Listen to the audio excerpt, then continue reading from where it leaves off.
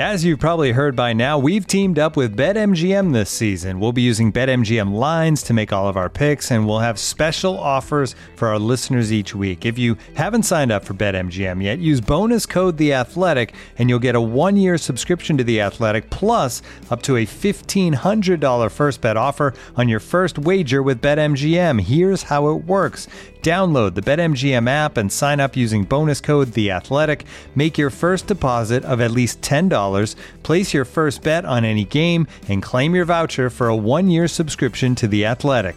See BetMGM.com for terms. U.S. promotional offers not available in D.C., Mississippi, New York, Nevada, Ontario, or Puerto Rico. Gambling problem? Call 1-800-GAMBLER. Available in the U.S. Call 877-8-HOPE-NY or text HOPE-NY 467-369 in New York. Call 1-800-NEXT-STEP in Arizona. 1-800-327-5050 in Massachusetts. 1-800-BETS-OFF in Iowa. 1-800-270-7117 for confidential help in Michigan. 1-800-981-0023 in Puerto Rico. First bet offer for new customers only in partnership with Kansas Crossing Casino and Hotel.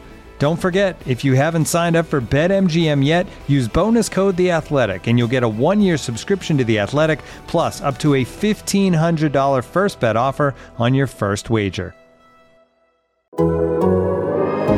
The Athletic.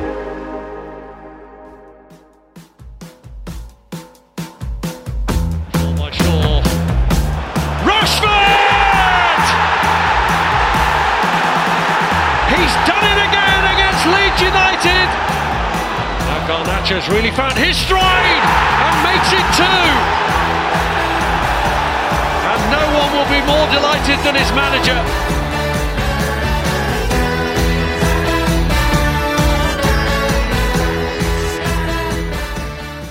This is Talk of the Devils, the Athletics podcast dedicated to Manchester United, and we are coming to you after Arsenal and Newcastle dropped points, Tottenham lost, the women's team are back on top of the WSL, and barring City's win over Villa, it's pretty much a perfect weekend for Manchester United. Just don't mention the title race. Promise you we won't, because we usually jinx it when we do that. But we will talk about Manchester United's win at Ellen Road. We'll also preview the first leg of the Europa League playoff against Barcelona. And we'll talk about the latest on Manchester United's takeover. And if that's not enough, we also need to welcome back Laurie Whitwell. Hello, Laurie. Hello, stranger. Hi, guys. How have you been? I was listening whilst I was away. Very good podcasts. I don't believe you. I was. I thought, listen... What was your highlight then? What? The highlight of the podcast or the highlight of my trip away? You said you listened to the podcast. I'm just fact-checking. Okay. So what was the highlight of the podcast that you were listening to while you were on holiday, your honeymoon? It was obviously when Mr. Andy, never heard of Amaretto Mitten, was at Gatwick Airport and was treated to a series of cocktails of various descriptions, which we weren't sure had alcohol in or not. Did we ever establish whether Andy was, a little bit inebriated as he boarded his flight?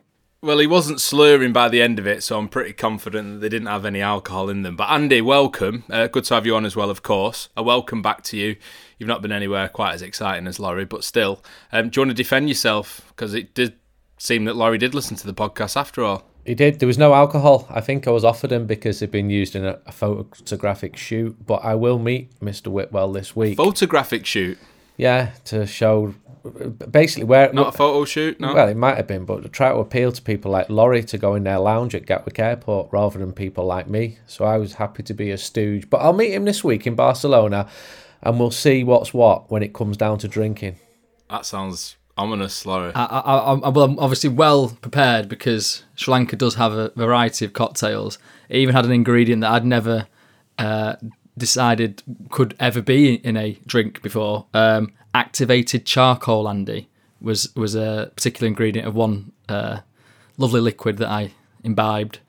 There was a mug shaped like an elephant, which I'm just showing you there, with a lovely picture of a mountain in the background. Nice. We had various other ones. That peanut was in one of them, one of the cocktails. So yeah, I feel like I'm well adept, abreast of ingredients to you can show me around Barcelona, can't you, Andy? We'll get onto it, but you've done a little guide. It sounds like a bit of a challenge, Andy, actually, to find a cocktail bar in Barcelona that has an ingredient more random than activated charcoal. I'll do it. I reckon you're the man for the job. Yeah, I will do. I'm just giggling to myself thinking of how I'm going to set Laurie up by giving him blag words to say when he goes to the bar. So years ago when Manchester United played in La Coruña against Deportivo, I sent one of my mates to the bar and he just said to the bar lady, "I like rabbits," but he thought he was ordering a pint. And she just looked at him and went, And so Laurie's not going to have a clue. Just get a few drinks down him. Look at me talking like the big man here. The reality is I've got 2 children to look after, and they'll both be in Barcelona this week. So I'll meet him. We'll have a cocktail, and we will report back. Just don't ask him to pay with his phone. Too soon?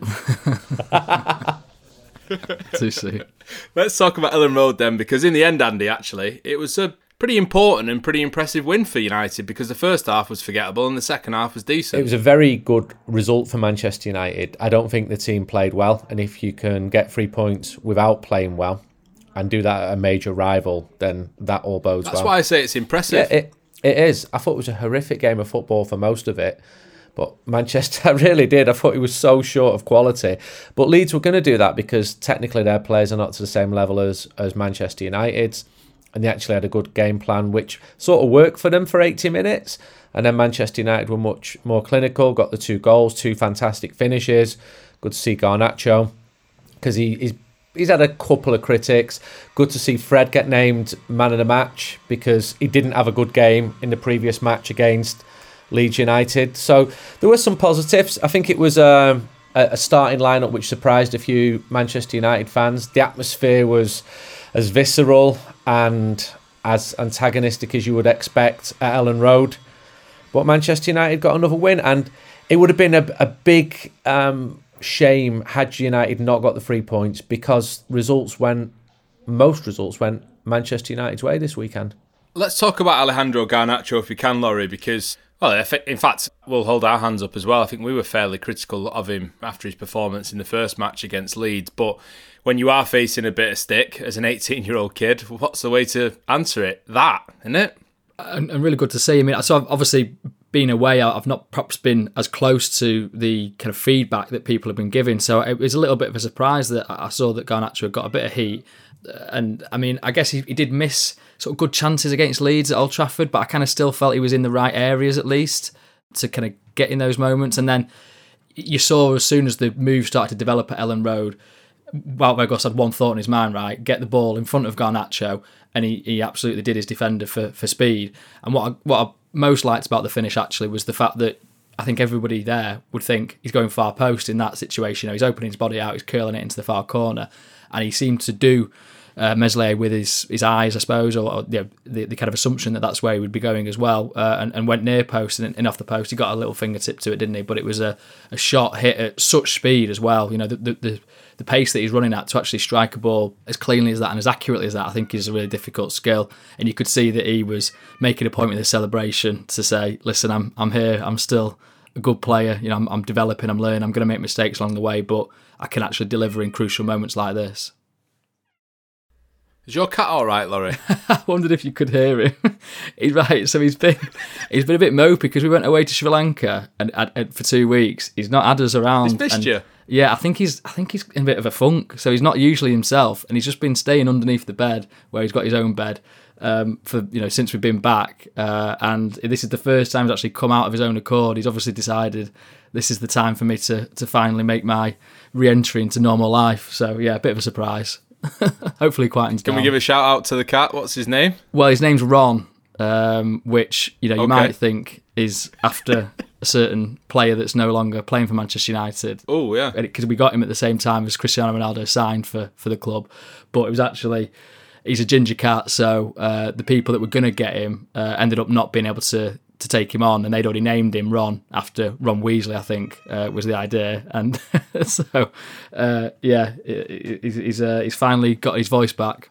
Yeah, well, I hope Ron's all right now, so you give him a good pet. Come on, Ron. We had a bit of a theme of this, Andy, of late, haven't we? Animals and being petted and whatever else. Anyway, let's go back to the football. Marcus Rashford, Dan Shoden's written about it on The Athletic. The headline, Marcus Rashford has become the master of big moments in the Premier League.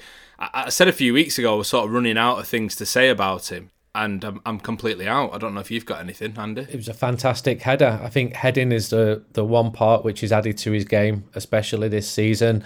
To rise like that and to do it in front of the South Stand, in front of all of those Leeds United fans who'd been baiting Manchester United fans throughout the whole game, was especially satisfying to see.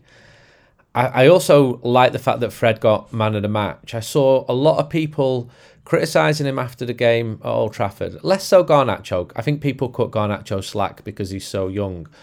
But I find it weird when people make really definitive statements about players like, he's not good enough, get rid. And if the club actually listened to people who said this, and these are like widespread opinions, then Manchester United would have hardly any players left, because at various stages, David De Gea would have been sold, Harry Maguire would have been sold, Marcus Rashford would have been sold, Luke Shaw, Aaron Wan-Bissaka, Victor Lindelof. You struggle to find a player who wouldn't. And yeah, I think it's fine and fair comment to praise and criticise a player if they have a good or bad game, or even a good or bad run, or some players even have good or bad seasons. But I find it weird, these really definitive opinions. He's not good enough, he has to go, regardless of whether a player might have a 4-year contract or not. And I think social media has amplified it, but it's always been around. Michael Carrick got so much abuse around 2010. Yeah, he did. So much abuse. I remember, yeah. And would it have been right to sell him in 2010? Absolutely not. Ronaldo went through a stage of getting so much abuse. Ryan Giggs got so much abuse at one point. I just find it weird. You've got to look beyond the immediate match where someone's had a good or bad match. The Garnacho stuff, especially considering he's so young, and actually he's been great, hasn't he, Laurie? I mean, you know, the sort of take that he's never gonna make it. Like, what on earth has anyone been watching to like say that that's an opinion? I mean, is that what someone came out with? Not really. Okay. Anyone who's anyone. It's just fringe opinions. I think people most think that he is a kid, and it can be frustrating to watch him as a young player. But which young player? I remember watching Ronaldo coming through and arguing with my mates. It was frustrating to watch him at times. Doesn't mean to say that he's not going to make it. You might as well say he's already made it. Well, yeah, he's 18 years old in Manchester United's first team. I think he's not. You'd always say he's not made it because I would think that would mean being a consistent performer in a team at the top level, and particularly with someone of his aspirations and Man United aspirations, it would be to actually be challenging for titles and winning things on a regular basis. But I think that all young players are going to have dips and have going to bad moments. I suppose there's an added element with Garnacho in that you had Ten Hag vocalised that he wasn't happy with some of the stuff that he was doing in pre-season. So maybe that's sort of when there is a dip that might make people think, okay, well, what's going on behind the scenes then? Is there a reason why he's playing like this? But I think that's just part of youth, right? He's a teenager, and you need a bit of that ego that he obviously has got to make it a club like Manchester United. It will be interesting. He's obviously got these contract talks that are going on at the moment. How will that resolve itself? Because I think there is an awareness that needs to get sorted, fairly soon, just so that can all settle down. But I think, it was a really good response from him, and I think that's a massive positive, because there's going to be more speed bumps in the road, and that actually he can respond like that is a sign of good things. Definitely. Andy mentioned it before, Laurie, about the starting lineup being surprising. Certainly the two centre halves, the pairing that Erik ten Hag went with, was surprising. Why do you think he picked Luke Shaw and Harry Maguire for that game? I mean, they played there before, haven't they? Maybe that was part of his thinking. Ellen Road, we spoke. I think you guys spoke about it on the podcast before the game. Oh, you have been listening. I have been listening. Yeah, so it's coming back to me now. These little flickers. It was in between. I'm on the beach, and it's difficult to. Sometimes their phone was overheating, but because it was so hot. 30-degree heat. You were several activated charcoal cocktails down. I can imagine. I want to know what deactivated charcoal is. Like, what does the activation element bring to the table? But I think deactivated charcoal is just wood, isn't it? You've been drinking wood, mate. Just put it in a matter-of-fact way. You drink wood. Carry on. Right. Yeah. I'm trying to think of some witty response about my Bart being worse than my bite, but no. Anyway, what was my point? Yeah, Ellen Road, the atmosphere. And I think maybe he thought, is that a thing to consider with Harry Maguire and Luke Shaw, knowing, what it's like to play there. I also think Rafael Varane, we've spoken about this before, the knee problems that he has means that he can't, I don't think, play 3 times a week or 2 times a week. So he's got to obviously manage the games in that regard. And then, Martinez was a bit of a surprise, I suppose, that he didn't start him, because when he came on as well, that elevated what United were able to do in possession at the back, I think. But I mean, it was interesting that Ten Hag did cut across the suggestion that this was a return for Harry Maguire to the team, because he made the point, well, actually he's played against Reading and Bournemouth, and so he was sort of saying he is playing for us. It's not like he's been totally absent. But I do feel like he needs to, not needs to, but I think he's aware of the fact that he wants to get Maguire into the team where possible, and this was an opportunity to do so, to kind of keep that freshness there, because I don't think he can rely just solely on Martinez and Varane for the whole season. I think they can just stay there indefinitely. I think he's going to have to keep the other defenders sharp. Yeah, and I wonder whether, we'll preview it properly in a moment, but I wonder whether it was a warm-up for Luke Shaw, Andy, ahead of Barcelona, considering he's likely to be playing centre-half with Martinez suspended. Exactly. So he's not played there for a few weeks, so play him in a big pressure game, one which Manchester United would have been expected to win, even though Leeds had a good result at Old Trafford. And ahead of a game against a better team at Camp Nou on Thursday. With Maguire, Erik Ten Hag said pre-match, part rotation, part tactics, and I think that is fair enough, because, as Laurie said, Varane is not someone who's going to be playing twice a week, every single week, and Erik Ten Hag now especially is starting to pick and choose a little bit with some of his players and when they play. One note to pick up on as well, a negative from yesterday, a major negative, was the chanting once again from Leeds United fans and Manchester United fans at Ellen Road about Munich and Istanbul. The clubs released a joint statement after the game, Andy, which was encouraging to see. It's really, really poor that this is continuing, isn't it? To be honest, there's absolutely no need for it. We spoke glowingly about the rivalry and how much each team didn't like each other very much, but it just crosses the line, doesn't it? Really simple as that. Yeah, it does. I just think it's weird. People singing about people dying. What are you getting out of it? It's just weird. On what level does that work? You come home from the match, had a great game today, singing about people dying. It was fantastic. And there are people who enjoy it on both sides, just not for me. I spoke for 2 hours at the start of this season to Stephen, who lost his brother in the Hillsborough disaster, and he just said, you don't realise how hurtful it is for me to hear songs about Hillsborough, for example. So my brother didn't harm Manchester United at all. My brother absolutely idolised George Best. You might find that weird. And that's Hillsborough. And now we've got the Leeds one. I think what you've got a new generation of younger fans. With Hillsborough, they weren't even alive, some of them, or they were very young. You've got Leeds fans who haven't been around for that Manchester United rivalry, because they went down in 2004, came back up 17 years later. They've been told stories by their elders about how fierce the rivalry is, and they're reenacting it out in a way which is like, this must mean more if we're being even more offensive. But I don't like them, and I think as you get older and you get more mature, you become even more against people singing them. But there are actually a surprising number of people who think it's fair game on both sides. Yeah, I think that's the crucial point, isn't it, Andy? Where if you think about what you're actually singing, come on, like that's not enjoyment, is it? That's not rivalry. That's not tribalism to kind of agitate other fans. It's just pretty sad. Like, it doesn't make sense to me. I can understand, if you're a kid and you're kind of being influenced by it, yeah, you sort of think it's being part of the club and this is fair game. But I think when you actually think about the fact that it's a songs about people dying, it's just, why would you do it? Just no need, is there? There's plenty of other things to try and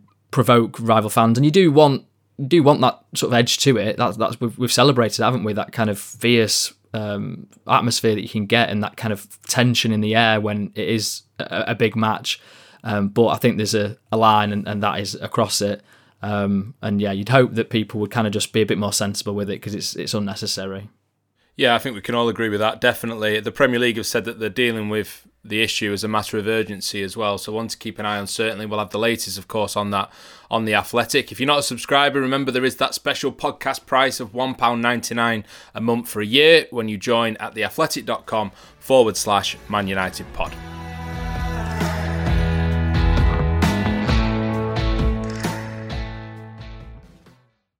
Looking for an assist with your credit card, but can't get a hold of anyone? Luckily, with 24/7 US-based live customer service from Discover, everyone has the option to talk to a real person anytime, day or night. Yep, You heard that right. You can talk to a real human in customer service at any time. Sounds like a real game changer if you ask us. Make the right call and get the service you deserve with Discover. Limitations apply. See terms at discover.com/creditcard. This episode is brought to you by Michelob Ultra, the official beer sponsor of the NBA. Want to get closer to the game than ever before? Michelob Ultra Courtside is giving fans the chance to win exclusive NBA prizes and experiences like official gear, courtside seats to an NBA game, and more. Head over to MichelobUltra.com/courtside to learn more.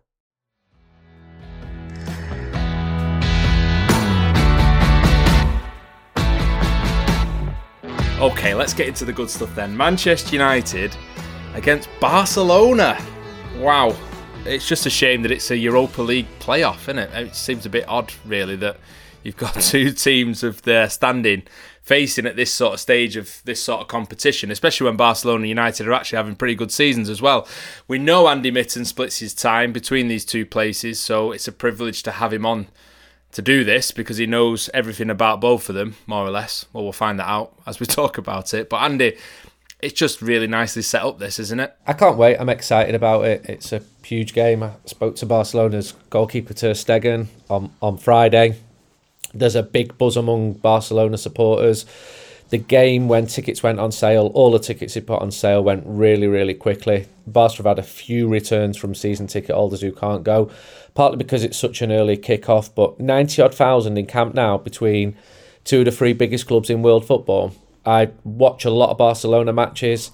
They've got a cracking side this year. Xavi Hernandez said after Sunday's 1-0 win at Villarreal, which is a difficult place to get a result, this is the best I've seen of Barcelona since I took over. They've conceded 7 goals in 21 league matches. They're winning so many games 1-0.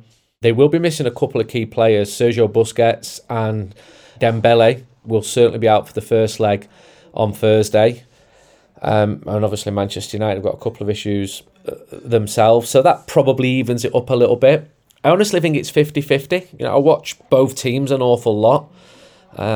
I think that I'm still sore about Rome and Wembley. I've got sort of major family issues because my kids who were born in Spain are like, we're Barca. Well, one of them is. I'm like, no, you're not. You're United. No, I speak Catalan. I'm Barca. No, you're not. And they're like, no, but why, Dad? You're from Manchester and you support Manchester United. I was born here. I'm allowed to be Barca. And so that's not going to be resolved. But really looking forward to the match. They've got in Pedri, one of the best young attacking midfielders in the world. Gavi is a teenager, really tenacious, bull-like player. Ter Stegen, the goalkeeper, well, he's fantastic. And I don't want to depress people too much because I'm going to run through the whole team here. We've got a brilliant left-back, Balde, who's still a teenager. The central defenders, Christensen and Araujo, have really come into form. Jules Kounde, who was a Manchester United target, he's playing at right back. And up front, well, there's Robert Lewandowski, and he's not bad either. But I still think Manchester United are going to go through.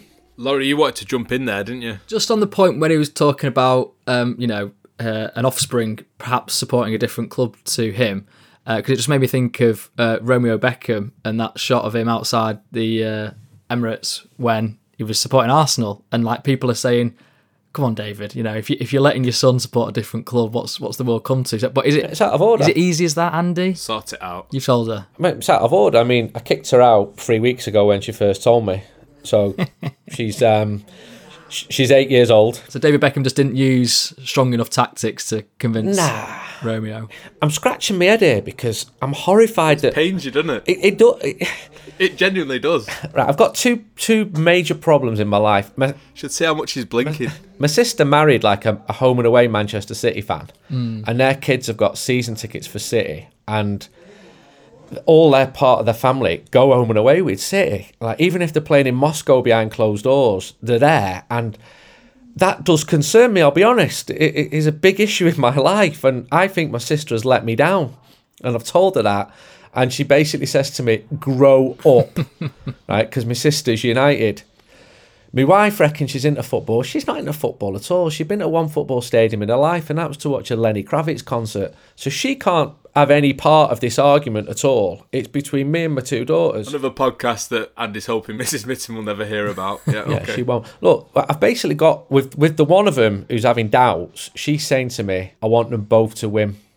I like both of them. We'll find out this week, won't we, Andy? Yeah, we will. We will. What does the heart want? You know, when it comes down to the 90th minute and it's, you know, a corner, is she thinking, come on United, get the late winner here, or is she thinking, no, Barca, hold on? Corner in the Camp Nou. Well, this is where I was going as well, because I was going to reflect a little bit, because I'm really excited by this. I've been to Barcelona, you know, a few times on holiday, but this will be the first time I'm back at the Camp Nou since '99 when I was a little kid.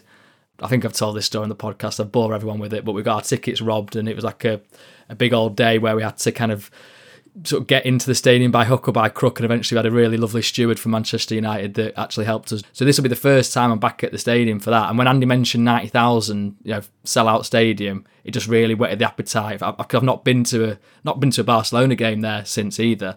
I was in Rome for that one, so I've still harboured those.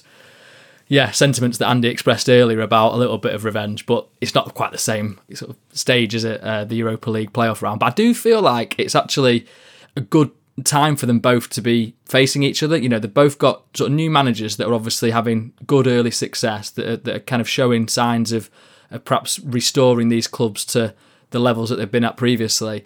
And they're both in, you know, sort of decent form in the league. So you kind of think, could this be a really interesting battle between, you know, teams that aren't at that level, you know, Champions League finals at the moment, but could potentially be one day, and this could be like a nice signpost for those future years to come? Yeah, I think so. And it's also interesting how quickly things can change, can't it? Because Barcelona are 11 points clear at the top of La Liga. That is Champions League standard by anyone's recognition. And actually, that's how quickly that the form has changed from the start of the season. Manchester United similar as well. You know, week after week, they're looking more and more comfortable in the top four. Okay, the T word, like we've touched on several times, just seems to evade Manchester United at the moment. Every time there's a little sort of speck of light, it's extinguished before Andy's finished his sentence. But these are two Champions League standard sides in their current form, Andy, aren't they? I mean, this is as good as Manchester United have been in recent years, and this feels like as good as Barcelona have been in quite a while as well. It's actually one of the main reasons that the proponents of the European Super League put forward. Manchester United and Barcelona should not be meeting each other once every 10 years. This should be a fixture that is played every single year. And United and Barca actually meet more times in California in pre-season friendlies than they do in competition in Europe. That's about the only argument for the European Super League that I can think there's a point there. But equally, it feels really special when you're drawn together as well. It is weird because it's the Europa League. It should be the Champions League. Barca fans were really sniffy about the Europa League last year, which led to Eintracht Frankfurt fans taking over their stadium, 30,000 of them. That caused massive ruptions, and it means that it's really difficult for Manchester United fans, who've easily sold the 4,200 tickets out for this game, to get tickets in the home end for this one. I think that they're two of the three biggest clubs in world football, Real Madrid being the other one, and I can't wait for it. And yeah, ideally it would have been better to meet in the final, but Xavi Hernandez, who I find fascinating, I interviewed him many times when he was a player. I went out to Qatar to see him when he was still playing as well. He's getting things right now, and it's been a really difficult time for Barca. They lost Messi. They've had the really well publicised financial issues, and people are baffled. How can they keep on buying players when they've got these debts? They've got a very good sporting director in Jordi Cruyff, who was at Manchester United. I also told him about my predicament with my daughter, and he told me to grow up. And that's where we're at with it. A lot of people are telling you to grow up, Andy. It's like Peter Pan. Maybe they're right. Shouldn't kids support who the parents support? I'm saying that because that's what I want to happen, but I realise that often doesn't happen in the world. And let's just change the subject. We're talking about something different. We can talk about Manchester United against Barcelona, which is not really that different, but it's not directly about your daughter's predicament and your predicament, I suppose. Laurie, let's reflect on the team that Manchester United are likely to put out. It felt like that selection at Ellen Road was prioritising Barcelona over the Premier League, which was an interesting situation because I wasn't totally sure how Erik ten Hag would see the Premier League battle, the cup final, of course, that's coming, and these two Barcelona ties. Casemiro's back, obviously, but there's no Lisandro Martinez because he's suspended. And UEFA have also confirmed that Marcel Sabitzer can't play now because he also picked up 3 bookings in the group stages of the Champions League for Bayern Munich, and they've decided that that will apply to the Europa League for Manchester United. There was some uncertainty over that. But with Casemiro back, it doesn't matter too much, does it? It's Fred and Casemiro, isn't it? You'd think so, right? I mean, and this is the kind of stage that he is well accustomed to, so you'd think that he'd be a huge benefit to come back into the team. He's had a nice rest, I suppose, as well. So you'd hope that would at least mean that he's, I don't know, fully fit. If there's any kind of niggles that he was carrying, maybe this has given him a little bit of time to recuperate. And I suppose as well, in attack, I mean, we're still sort of wondering, right, aren't we, on Anthony Martial, Anthony, Scott McTominay, they're kind of, alternatives, I suppose, but it kind of feels like the team picks itself almost. If they're all out, does he just go back to, I suppose Sancho or Garnacho, but you'd think that he'd probably, does he start Sancho or does he put Rashford up top and Weghorst? I mean, for that fact that he has come in, and I think I have to reflect on the fact that Carl, I think he said it on the podcast, or he said it to me off air one time, that he thought that he would end up playing more games than Anthony Martial for United the second half of this season. He's going to be right, isn't he? Because Anthony Martial just keeps getting injured, and the way that he played, I feel like he could. United aren't as potent a team with him in attack. He hasn't scored. I know the offside goal. Did it come back off a Leeds player or not? I don't know. I'm still not sure about that one. But anyway, he's got 1 goal, hasn't he, so far for United? But at least he does have a kind of link-up play that works and does fit in with the structure that Ten Hag's trying to create. So, I mean, I guess, yeah, he's going from playing for Besiktas and thinking that was his second half of the season sorted to starting in the new camp, you'd think. And that's why he was so desperate, right, to end his loan at Besiktas, to come to Manchester United, to play in games like this. And maybe that element of reaching this kind of stage, inspires a particularly good performance from him. But at least I think clearly, as long as you've got Marcus Rashford in the kind of form that he's in, United will always be a threat. But I don't know how much Ten Hag can really rotate his team. No, and it's difficult to know with Ten Hag at the moment as well how serious some of these injuries are, because the detail that he's giving on these issues is getting sort of less and less as the weeks go by. Carl wrote about Anthony Martial's situation as well, which was on The Athletic last week, I think, maybe even the week before actually, just the predicament that he's in with his fitness. United still look a better team with Martial in it. Erik ten Hag himself has said that. I thought it was interesting as well that in the press conference to preview the first game against Leeds, he said that Martial was the player in the Manchester United squad who'd spent the most time at the training ground this season working on his fitness and working on his game to try and be effective for United.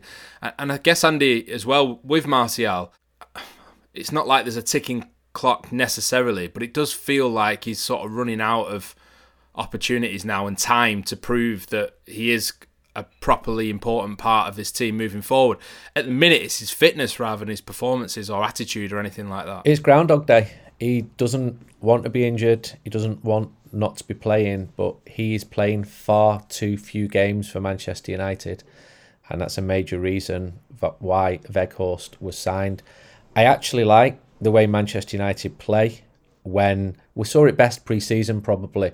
Marcus Rashford, Anthony Martial, Jadon Sancho. It's fluid, isn't it? It's good. It's good to see. And he's a totally different type of player. Bruno Fernandes gets more involved with those rotations as well, doesn't he, it seems? Totally different type of player to Weghorst. But if you've not got a player that you can pick, at what point do you have to say it's just not working out? But we could have said this 1 year ago when he went on loan, 2 years ago when he was out of form, 3 years ago when he was out of form. Exactly, yeah. And it's so frustrating as a negative. As a positive, I'm loving what I think is a team spirit, and we see this in the celebrations. When Manchester United score goals, the way that they go towards the away end, I think it's fantastic to see. And I think that's a real genuine feeling. And you also do see it at Barcelona. So it's a good time for them to play each other. It's the best of times, it's the worst of times, because they are both doing really, really well. Got a dog going on in the background. I feel like I need to contribute. I'm going to find a mouse from somewhere just to squeak. My dog's a United dog. Make no mistake about that. And I should also mention one other Barcelona player, because he's not been mentioned on this podcast. He's a Dutch guy called Frenkie de Jong, and he plays in the middle of what is now a midfield four, because Barca for decades were famously a midfield three, but Xavi's tweaked it in the last couple of months to a midfield four, and unfortunately it's been very, very effective. And De Jong, he is a fantastic footballer, and I hope that he doesn't have a great game, or I don't mind him having a good game, just as he's on the losing side on Thursday and then back at Old Trafford. Top player. I'm fascinated. It's fast forwarding to the second leg a little bit, but I'm fascinated to see what the reaction towards De Jong will be amongst Manchester United fans, because it's not like it's a transfer that's maybe completely and utterly gone away. It doesn't seem very likely, does it, that it will happen now, considering the way that Casemiro's played since he arrived, and of course there's issues elsewhere now. But he did technically just turn down and move to Manchester United, didn't he? And normally that would not be met very well at Old Trafford, Andy, would it?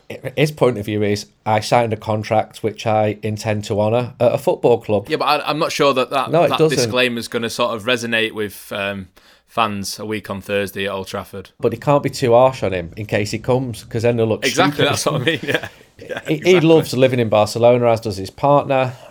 He's a very good player. Barcelona needed the money, but more than one of his teammates basically physically got him and said, "You're going nowhere.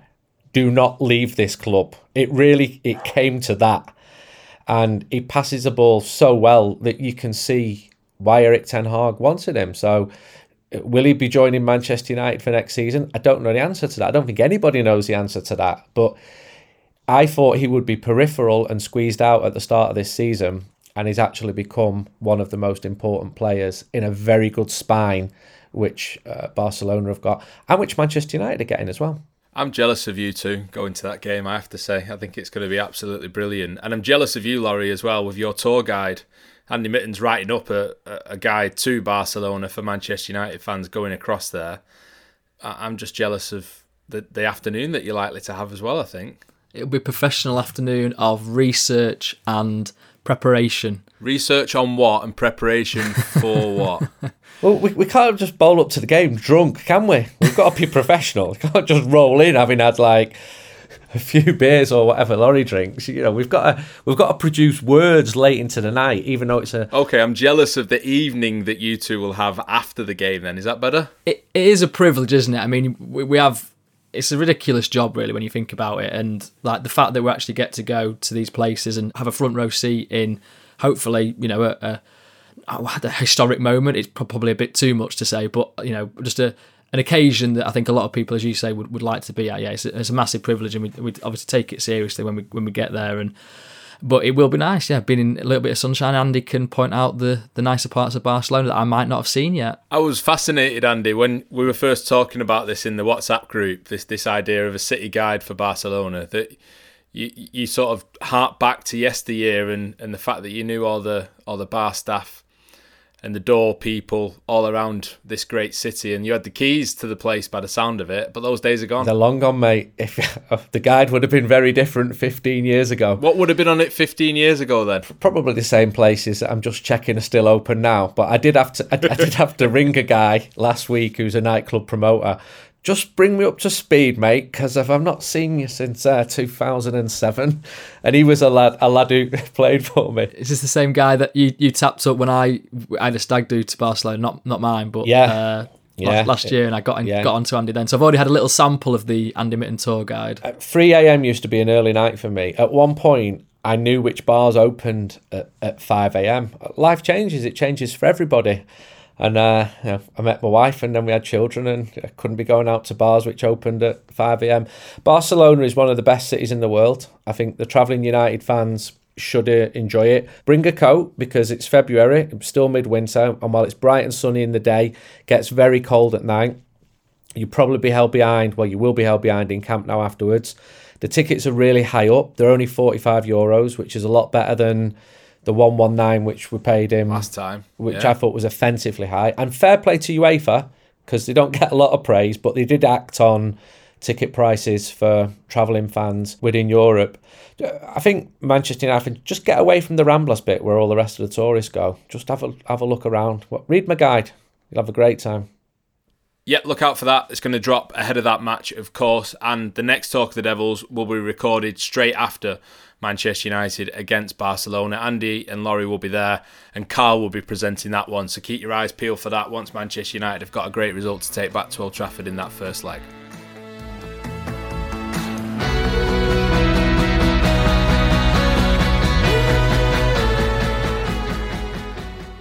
And now, two pigeons bemoaning the fact you can stream DirecTV satellite-free. You see this? A family watching baseball on DirecTV with no satellite dish in sight. Let's heckle them. You call that changing the channel? Choke up on the remote, buddy. I hope getting all these games on DirecTV makes up for your mother not pre-chewing your sunflower seeds. DirecTV has the most MLB games. Visit DirecTV.com. Claim based on total games offered on national and regional sports networks with choice package or higher. Availability of RSNs varies by zip code and package. High-speed internet service required. Terms and restrictions apply.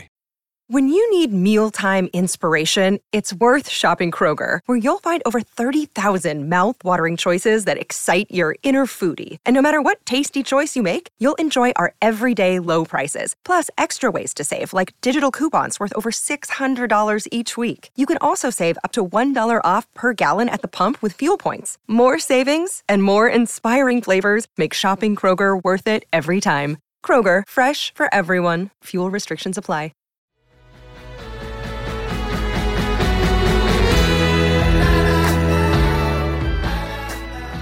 Right, takeover talk. Laurie Whitwell's back from honeymoon and he's back on the trail of Manchester United up for sale. There's a piece that's already on The Athletic, which I'm sure people have seen in the last few days, detailing the exact position and, of course, the interest that's been reported from Qatar now as well. It's a very, very open question, this, Laurie, but I think it's the best place to start considering all the stuff that's swirling at the moment. What's the latest on this? I suppose the latest is that Friday, so the day after the Barcelona game, is the deadline initially for bid proposals. So this is obviously something, it's not set in stone like the Chelsea bid was, because that was a government sort of forced issue. They had to have a time frame for that. This is something that the Glazers and Rain, the merchant bank that are handling the sale, can sort of decide depending on what proposals come to them. But Friday is the first day, in the proposals that have been sent out, that's when they're asking for people to come back to them. So Jim Ratcliffe still is the only person, group that has publicly declared interest in taking over Manchester United. So we'll see. I guess he will have to put a bid in, but it's not like they have to hand over a whole portfolio of information in terms of their bid proposal. They can literally just put 2 paragraphs. This is our bid. This is why, and submit it to Rain. It's kind of perhaps a bit more fluid than a definitive cut-off point. And then, Qatar is certainly individuals in Qatar. The Qatar as a nation state are interested in clubs. They've obviously got a controlling interest in Paris Saint-Germain. The information that we have is that they are looking at Manchester United as an option. And QSI, who are the branch of the Qatar nation that own Paris Saint-Germain, are still committed to PSG, even though they're sort of looking at perhaps having a minority investment elsewhere. So I think that it might have to be something different to that if they do end up submitting a proposal. The Sovereign Wealth Fund, the QIA, who have an enormous amount of money at stake, so they could sort of put together something. But I don't know. It's very unclear at the moment as to exactly who these individuals are and what kind of capacity they might have to act independently of Qatar as a state. The Emir is confirmed as wanting Qatar to invest in the Premier League, and this would seem like the best option, you'd think, because it's Manchester United. It's a huge global brand. The association with Manchester United would you'd think help Qatar in its quest to continue to be a player on the global stage, which is what happened with the World Cup. But that being said, I don't know. I get the idea that they wouldn't want to overpay, whilst they might have a lot of money. I don't think they want to be seen to be, kind of taken advantage of by the Glazers if they say we want, a price way above what market cap is. So we'll see. It's really interesting. I don't know. There's this sort of claim and counterclaim. There's people that are saying there isn't actually that much interest at the price that the Glazers are putting on the club. There's others that perhaps think actually this is all a kind of a bit of a cloak and dagger game, where actually when push comes to shove, countries or companies will put their money down and say, no, this is a once in a lifetime opportunity to buy a club of the scale and the prestige of Manchester United. So we'll see. Friday's the deadline, so I think that's what the latest is building towards. There's actually quite a lot of people who work in high-level finance who are Manchester United fans. You wouldn't expect it any different given how big Manchester United are. And I communicate with quite a lot of them, and I ask them for their guidance because I'm not a financial expert. I ask them what they're hearing, what is going on, and I'm still getting conflicting information. One person said to me on Friday when I said, what is about this Qatar stuff? And he said, I'm not sure, it could just be more weird attempts by Rain to squeeze more money from Jim Ratcliffe's, because he's been, as Laurie says, the only person who's publicly said that he's bidding so far. The Glazers will be sat back from this, and they're travelling around the world at the moment, but they want the highest fee that they can get for Manchester United. They want to be feeling like they hold as many cards close to their chest as possible. They can then weigh up the different options of how much equity they give away, whether it's a full sale. So there's lots of brinkmanship going on at the moment. With Qatar, I did hear about 3 weeks ago that there was tension between PSG and the local authority there and the Qatari group. I think it's fair to say the Premier League's far more attractive than Ligue 1 is, but there could also be lots of potential conflicts. I see divides forming already within Manchester United's fan base, where for some people it's just about who's got the most money. And I see allegations and counter-allegations being slung back and forward. So people who've come out and said that they like Jim Ratcliffe's offers, like, no, you're being a small-minded British person. And then other people who are worried about the social and ethical issues, allegations of sport washing. But until the people come forward, we don't know who they are going to be. Well, it's how it's funded as well, isn't it? Yeah, I guess that's another issue for United fans, because it's not... Obviously, there's the clear reasons why people would have opposition to a Qatari takeover or investment of some description, and there's other issues that other groups would bring. But I guess the funding issue, because of the problems that we've had with the Glazers over time, Andy, is also a major stumbling block for anyone coming in, because, a lot of these deals at this sort of level aren't structured too dissimilarly in a way, and obviously that will ring alarm bells with people. I'm sceptical about anybody who comes in. I'm a little bit saddened actually that it's come to this, and that some fans are clamouring. And I think Manchester United, and this will not happen, but is big enough to stand on its own 2 feet, just like Barcelona does. It's owned by its members. I realise that now has become a very unfashionable ownership model, because how can anybody compete against a sovereign wealth fund? You can't. And this brings us all back into what's happening with Manchester City, which is what Javier Tebas, the leader of La Liga, he objects strongly to what's happening at Manchester City and at Paris Saint-Germain. And he's absolutely got his point there. Do Manchester United join that club? For some fans, I don't think they'd have a problem with that. For others, they're thinking, no, we should be a little bit different from that. Manchester United generate enough revenue and, in theory, profits not to need that. But once the club became a PLC in 1991, then it was on the open market. The Glazers did nothing wrong illegally, but it's going to look like one hell of an investment for them from what they paid for it or what they raised money to buy it with when they leveraged money against the club to what they look like they will potentially sell it for. But I'm not championing anybody because I'm pretty uneasy about all of them. I don't think you get to that level of wealth accumulation without having some major skeletons in your closet. And I'd like to know, whoever takes over, what are their intentions for Manchester United? Is it to asset strip? Is it to be a cash cow again?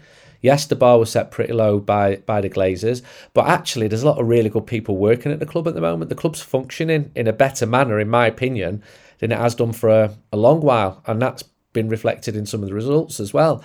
So, you need to keep people like Erik ten Hag on side, because if someone comes in with an ultra-aggressive, highly leveraged bid and takeover, Glazers Mark II, that could be even worse than what we've got now. Yeah, the other factor as well, Laurie, is that the players and Erik ten Hag are having to operate independently of this as well, and the uncertainty's not a great backdrop for those people to be working within or against. Yeah, well, you look at the January transfer window and it was loans because, well, they'd overspent it in the summer to a large degree, and they also were uncertain about exactly what the landscape would look like in the summer, so it had to be temporary signings. So that's not ideal, is it? So you'd hope that there's clarity for the summer anyway. It's difficult to say though, isn't it? This Friday is the first deadline, but how long does it keep going on for before you get a definitive conclusion either way? And even what it actually shapes down to, as Andy's touched on there, it's not necessarily going to be a full takeover. That's obviously what they've alluded to in the statement, and that's what everyone wants and expects maybe, and you'd think that anybody that has that kind of money to put into a club would want to have ownership and control of what then goes on at the club. But maybe, some people say to me, yeah, I can see it being a minority investment from Qatar even, because it's perhaps a foot in the door for them to have that kind of association to begin with, and then it develops from there. But that might be perhaps the worst of both worlds for fans, because they want rid of the Glazers, and then you've also at the same time got perhaps this conflict with being owned in part by a sovereign wealth fund, which I don't know. I'm like Andy. It kind of saddens me that football has got to this stage. I guess the genie's out of the bottle really, and it's been a commercialised industry for a long, long time. But you kind of would hope that because they're more community sort of based schemes, the community assets, that there should be an element of the locality having a say in what goes on, because it's more than just having a product that you buy. You're more than a customer. You sort of feel it. It's emotions, it's memories, it's relationships with friends and family. So I would hope that there is that element to any kind of takeover, but yeah, I wouldn't necessarily hold my breath, because as Andy's touched on, the Glazers will want the highest price for the asset. They got into this for the financial aspect to it all, and yeah, but it will be really fascinating to see who actually does come up with the money and the proposal and what it shakes down. And I think we need to be able to scrutinise it to kind of really ask the questions, and I know the fans groups are kind of pushing for that as well. Yeah, the fans groups will have a role to play, definitely. The Manchester United fans at matches will have a role to play as well, and away from matches too. People will have the opportunity to put their opinion across as to how exactly this goes, who exactly is interested, and any potential sale or investment will be subject to that as well. And it'd be interesting to see what reaction that has. But we've definitely not heard the last on this. There's no question about that. And it won't be the last time that we talk about it on the podcast either. We'll have more details for you next week after Friday's deadline. I just need to point you in the direction of a couple of articles that we've not talked about as well. Dan Sheldon has done a squad review on Manchester United. The midfield and attack is up at the moment as well. And there's a piece by Flo Lloyd-Hughes as well after Manchester United scraped to a win at Spurs in the end in the WSL to go back top. A bit of a review of where they are at the moment in that title race. Don't forget, if you're not a subscriber to The Athletic, you can sign up now for the special podcast price of £1.99 a month for a year. Go to theathletic.com/Man United pod. We'll speak to you again after Barcelona. Laurie, enjoy your trip across.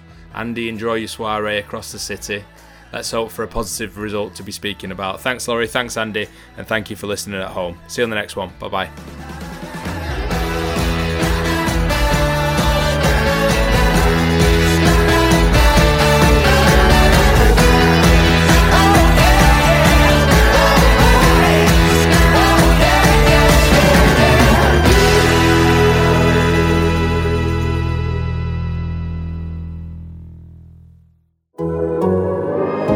The Athletic.